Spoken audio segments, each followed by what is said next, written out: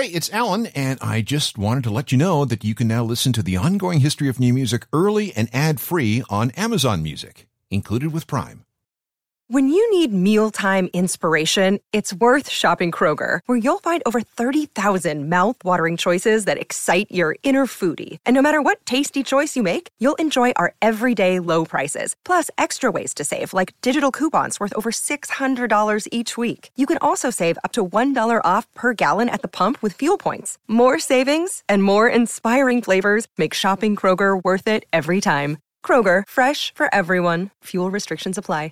Another day is here, and you're ready for it. What to wear? Check. Breakfast, lunch, and dinner? Check. Planning for what's next and how to save for it? That's where Bank of America can help. For your financial to-dos, Bank of America has experts ready to help get you closer to your goals. Get started at one of our local financial centers or 24/7 in our mobile banking app. Find a location near you at bankofamerica.com/talktous. What would you like the power to do? Mobile banking requires downloading the app and is only available for select devices. Message and data rates may apply. Bank of America N.A., member FDIC. When it comes to genres of music, most of them come and go. They're hyped, they reach some kind of peak, and then just kind of fade away. Just look at the graveyard of hyped music since the beginning of the 21st century. Anybody remember Glitch? That scene started around 2000 and featured weird electronic manipulations of bloops and bleeps. It existed alongside Electroclash, which was a half-hearted resurrection of music from the synth end of the new wave era.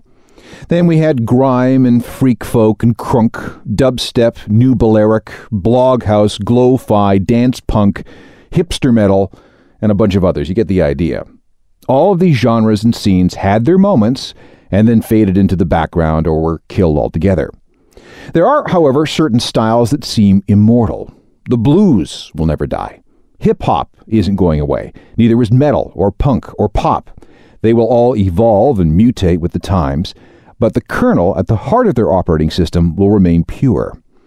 Which brings me to another genre that will not die.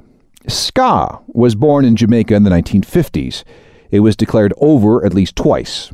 The first wave petered out in the late 1960s as reggae took hold. Then, in the early 80s, post-punk ska was suddenly deemed passé. But on both occasions, ska rose from the dead and came back even stronger. Ska is now into its third wave, and that's where we're going. This is a not-so-brief history of ska, Part 2. This is the Ongoing History of New Music podcast with Alan Cross.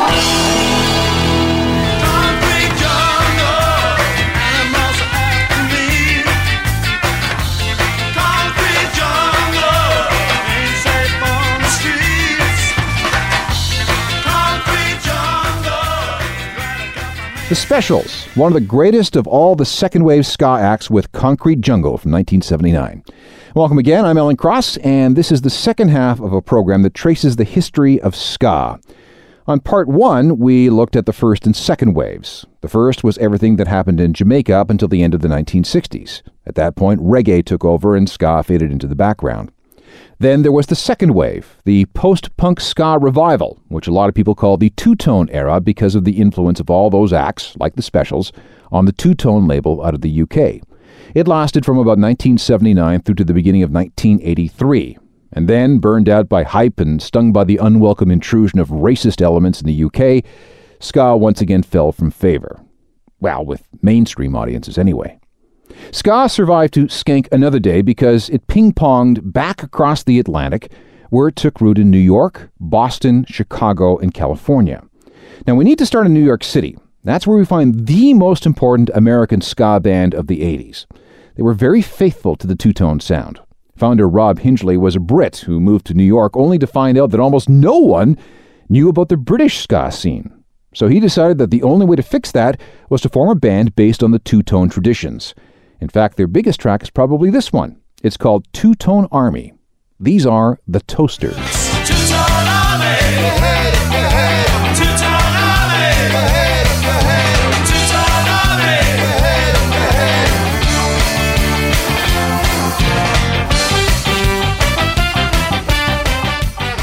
From New York, the Toasters and Two-Tone Army. Out of all the ska bands of the early and middle 80s, no American group did more to popularize this sound in the U.S. than the Toasters. And it wasn't just through touring and making records. Founder Rob Hingley also established Moon Ska Records, which eventually became the largest and the most important independent ska label in America, and soon dozens of bands were spreading the word across the continent. Word of what the Toasters were doing made it up the coast to Boston. Now, wherever you have lots of colleges and universities, you have lots of new music. That's because students like to drink, and to accommodate them, there are lots of bars, and many of these bars, to attract the students, booked live bands. Boston has more institutions of higher learning than any other city in the U.S. That means lots of places to drink and lots of places to see bands. That includes the Toasters and other bands on the Moon Ska label. In the late 80s and early 90s, a series of groups rose out of the Boston club scene. One of the most important was the Bosstones. We touched on them in part 1. They started coming together in 1983, when a bunch of guys became obsessed with a two-tone sound. Didn't matter that a couple of them played in hardcore bands like Motorhead and AC/DC. In fact, that actually became a strength. The Bosstones took two-tone style ska and mated it with American hardcore to create something that was eventually called ska-core. Now, at first, this didn't go over so well. It annoyed the ska purists, and the hardcore kids didn't get it. But eventually people started to figure it out, and by 1993, they had a major label record deal and a look that involved dressing in plaid. Things finally started to click.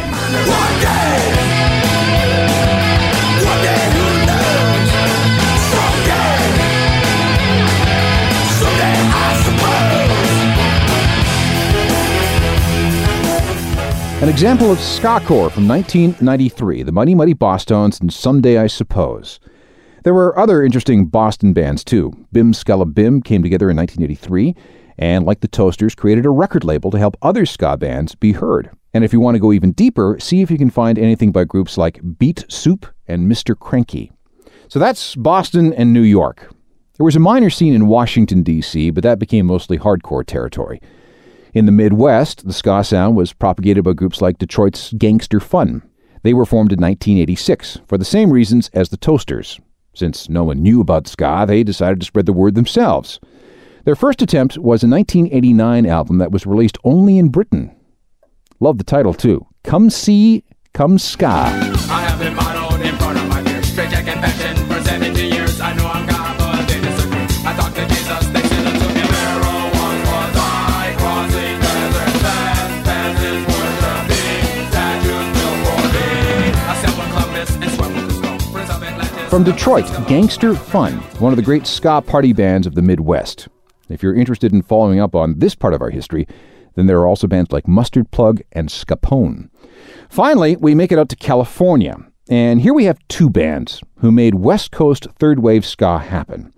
We'll start with the Untouchables. They were formed in 1981 in the Silver Lake area of Los Angeles, and at first they were all about being mods. There was a period of time when a mod revival took hold in LA, and this would be between 1981 and about 83. In the middle of it all, the Untouchables released this single. It's called Twist and Shake.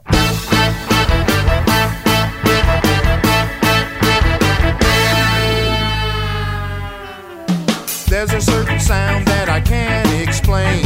Every time I hear that sound, it's driving me insane.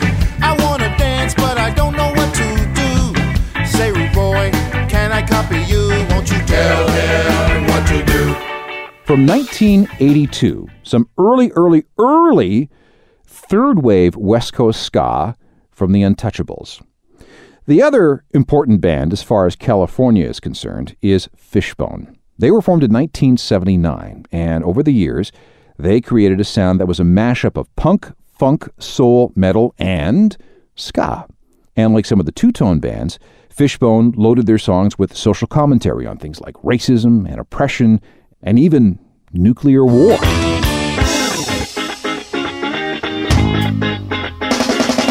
Party at Ground Zero, every move is starring you, and the world will turn to flowing pink paper stools. Fishbone and their ska classic from 1985 called Party at Ground Zero. Once Fishbone took off, even more bands began to fall in line. So we've laid the foundations for what was to come in the 90s, and we'll pick it up there next. This is the second half of an examination of the history of ska. Although the ska sound was slowly spreading throughout North America, its headquarters, or at least the most popular bands, tended to be from California. A big part of that had to do with another revival that was happening at the same time, punk rock. Some people realized that punk and ska had a lot in common and that they blended easily. Of course, The Clash had discovered this years earlier, but they were gone, so it was up to bands like Operation Ivy to move things forward. They were formed in 1987, and like the Muddy Muddy Bosstones, they were into that blend of ska and hardcore known as ska-core. They held it together for a couple of years and a couple of releases before they disintegrated and then coalesced into a new band. This time, things would stick, and Rancid, the band that followed Operation Ivy, became the first of the new wave of ska-core bands to break out big time.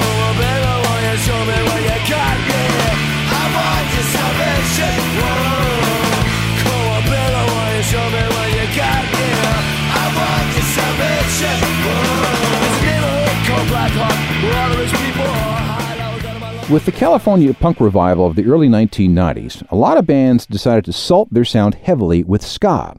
Part of the reason for this was a radio show called The Ska Parade. This is where you could hear all the classics from the masters, as well as material by newer bands like Rancid and Skankin' Pickle, Real Big Fish, Let's Go Bowling, and Buck O'Nine and Goldfinger. Thanks to that kind of megaphone, and the fact that they issued CD compilations of their favorite ska bands, ska became deeply entrenched into the new music psyche of California, especially in Orange County and to the areas south of Los Angeles. One of the groups to benefit the most from this kind of exposure was Sublime. They first came together in 1988 and by 92 had their own label, which they called Skunk Records. Sublime became wildly popular because they would play just about anywhere. They co-headlined the first ever Vans Warped Tour in 1995 and the very first Snowcore Tour. And songs like this drove crowds crazy. That's the way it had to be.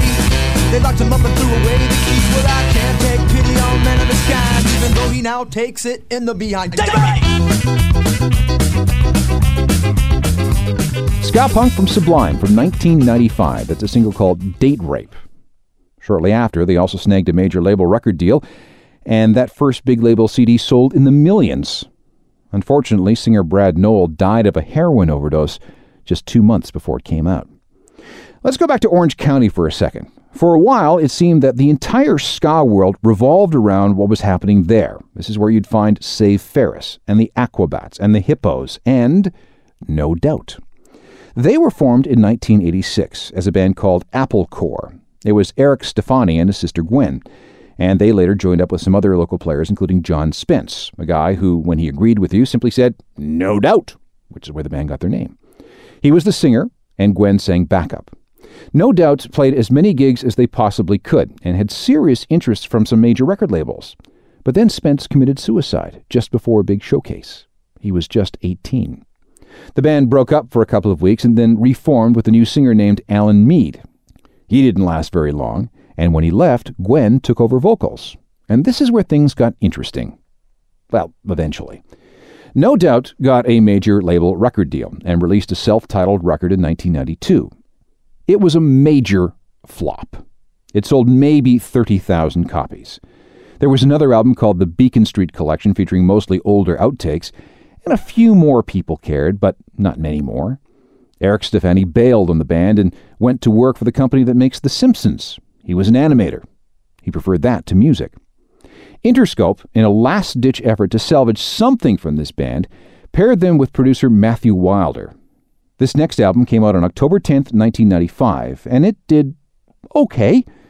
At last count, worldwide sales were somewhere north of 17 million copies.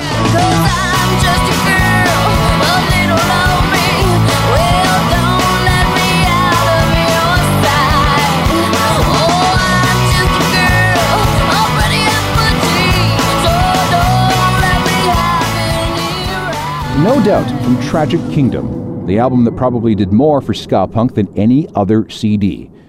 Within less than a year, ska, in all its forms, became one of the most popular of all the styles within the alternative rock revolution in North America. It seemed that everybody wanted to be in one of those bands.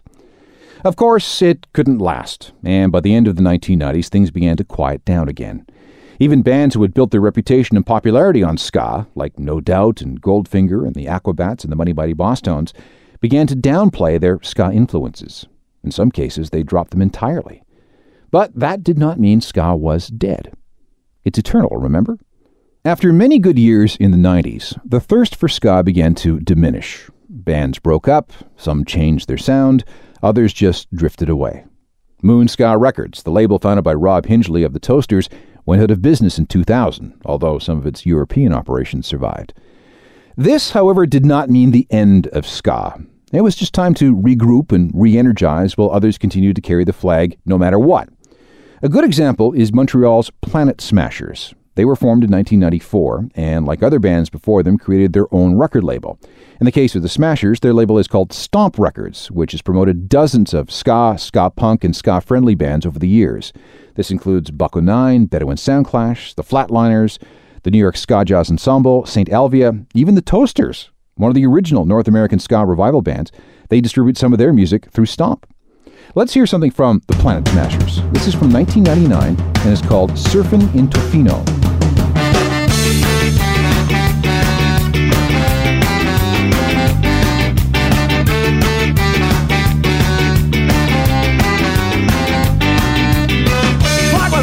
Pacific Shore.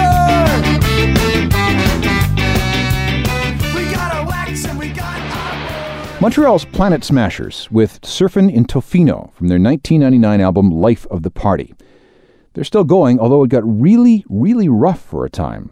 Here's Matt Collier from the band. He's also the founder of Stomp Records, and he talks about how ska mushroomed in the middle 90s, but then it came back down with this huge crash.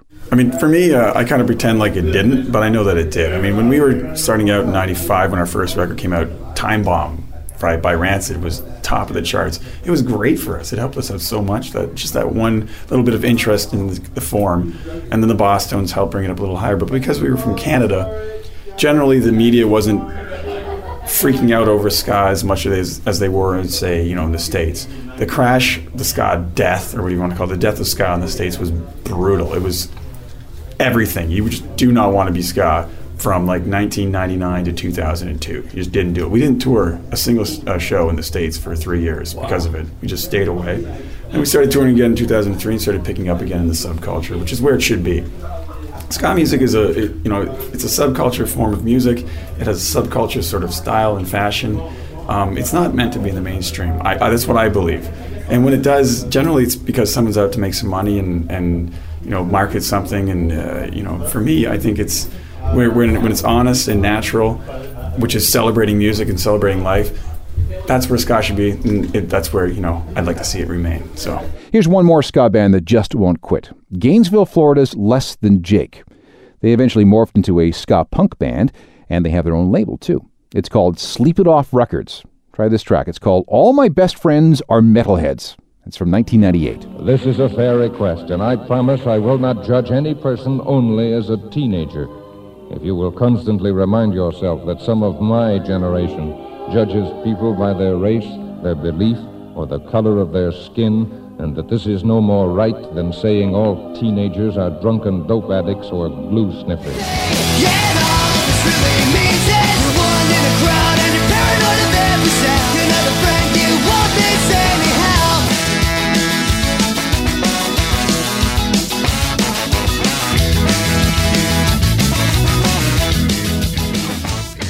Ska punk vets Less Than Jake with a single from 1998 called All My Best Friends Are Metalheads. Ska is just one of those styles that's so infectious, so fun to play, and so easy to dance to that I can't imagine it ever going away. It's pretty tough to listen to ska and not feel good. It's also a fascinating genre for the music nerd because of its history. It's just so deep and so rich. That's what happens when a style of music has been around for more than 50 years. And yeah, it gets sidelined every once in a while, but simply evolves and recycles itself. In fact, it's actually good for ska to become uncool for a while because this gives it a chance to regenerate and to be discovered by a new generation. If what you've heard intrigues you and you want more, just Google ska music and then choose from more than 29 million sites devoted to the subject. Technical productions by Rob Johnston. I'm Alan Cross. You've been listening to the Ongoing History of New Music podcast with Alan Cross. Subscribe to the podcast through iTunes, Google Play, Stitcher, Spotify, and everywhere you find your favorite podcasts.